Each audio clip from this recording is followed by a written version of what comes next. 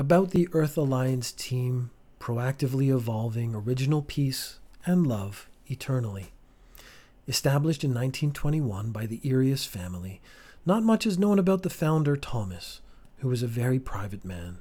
Finding a deep connection to nature, the team turned into a foundation that grew and spread, joining and converting communities to a view to align themselves and join, and those who did not see the light were fed and passed on. The Earthly Alliance grew in size and wealth through generous donations as a non-profit, and now a fully recognized religion since 2019. Earthly Alliance enjoys tax-exempt status and is 100% certified, not a cult.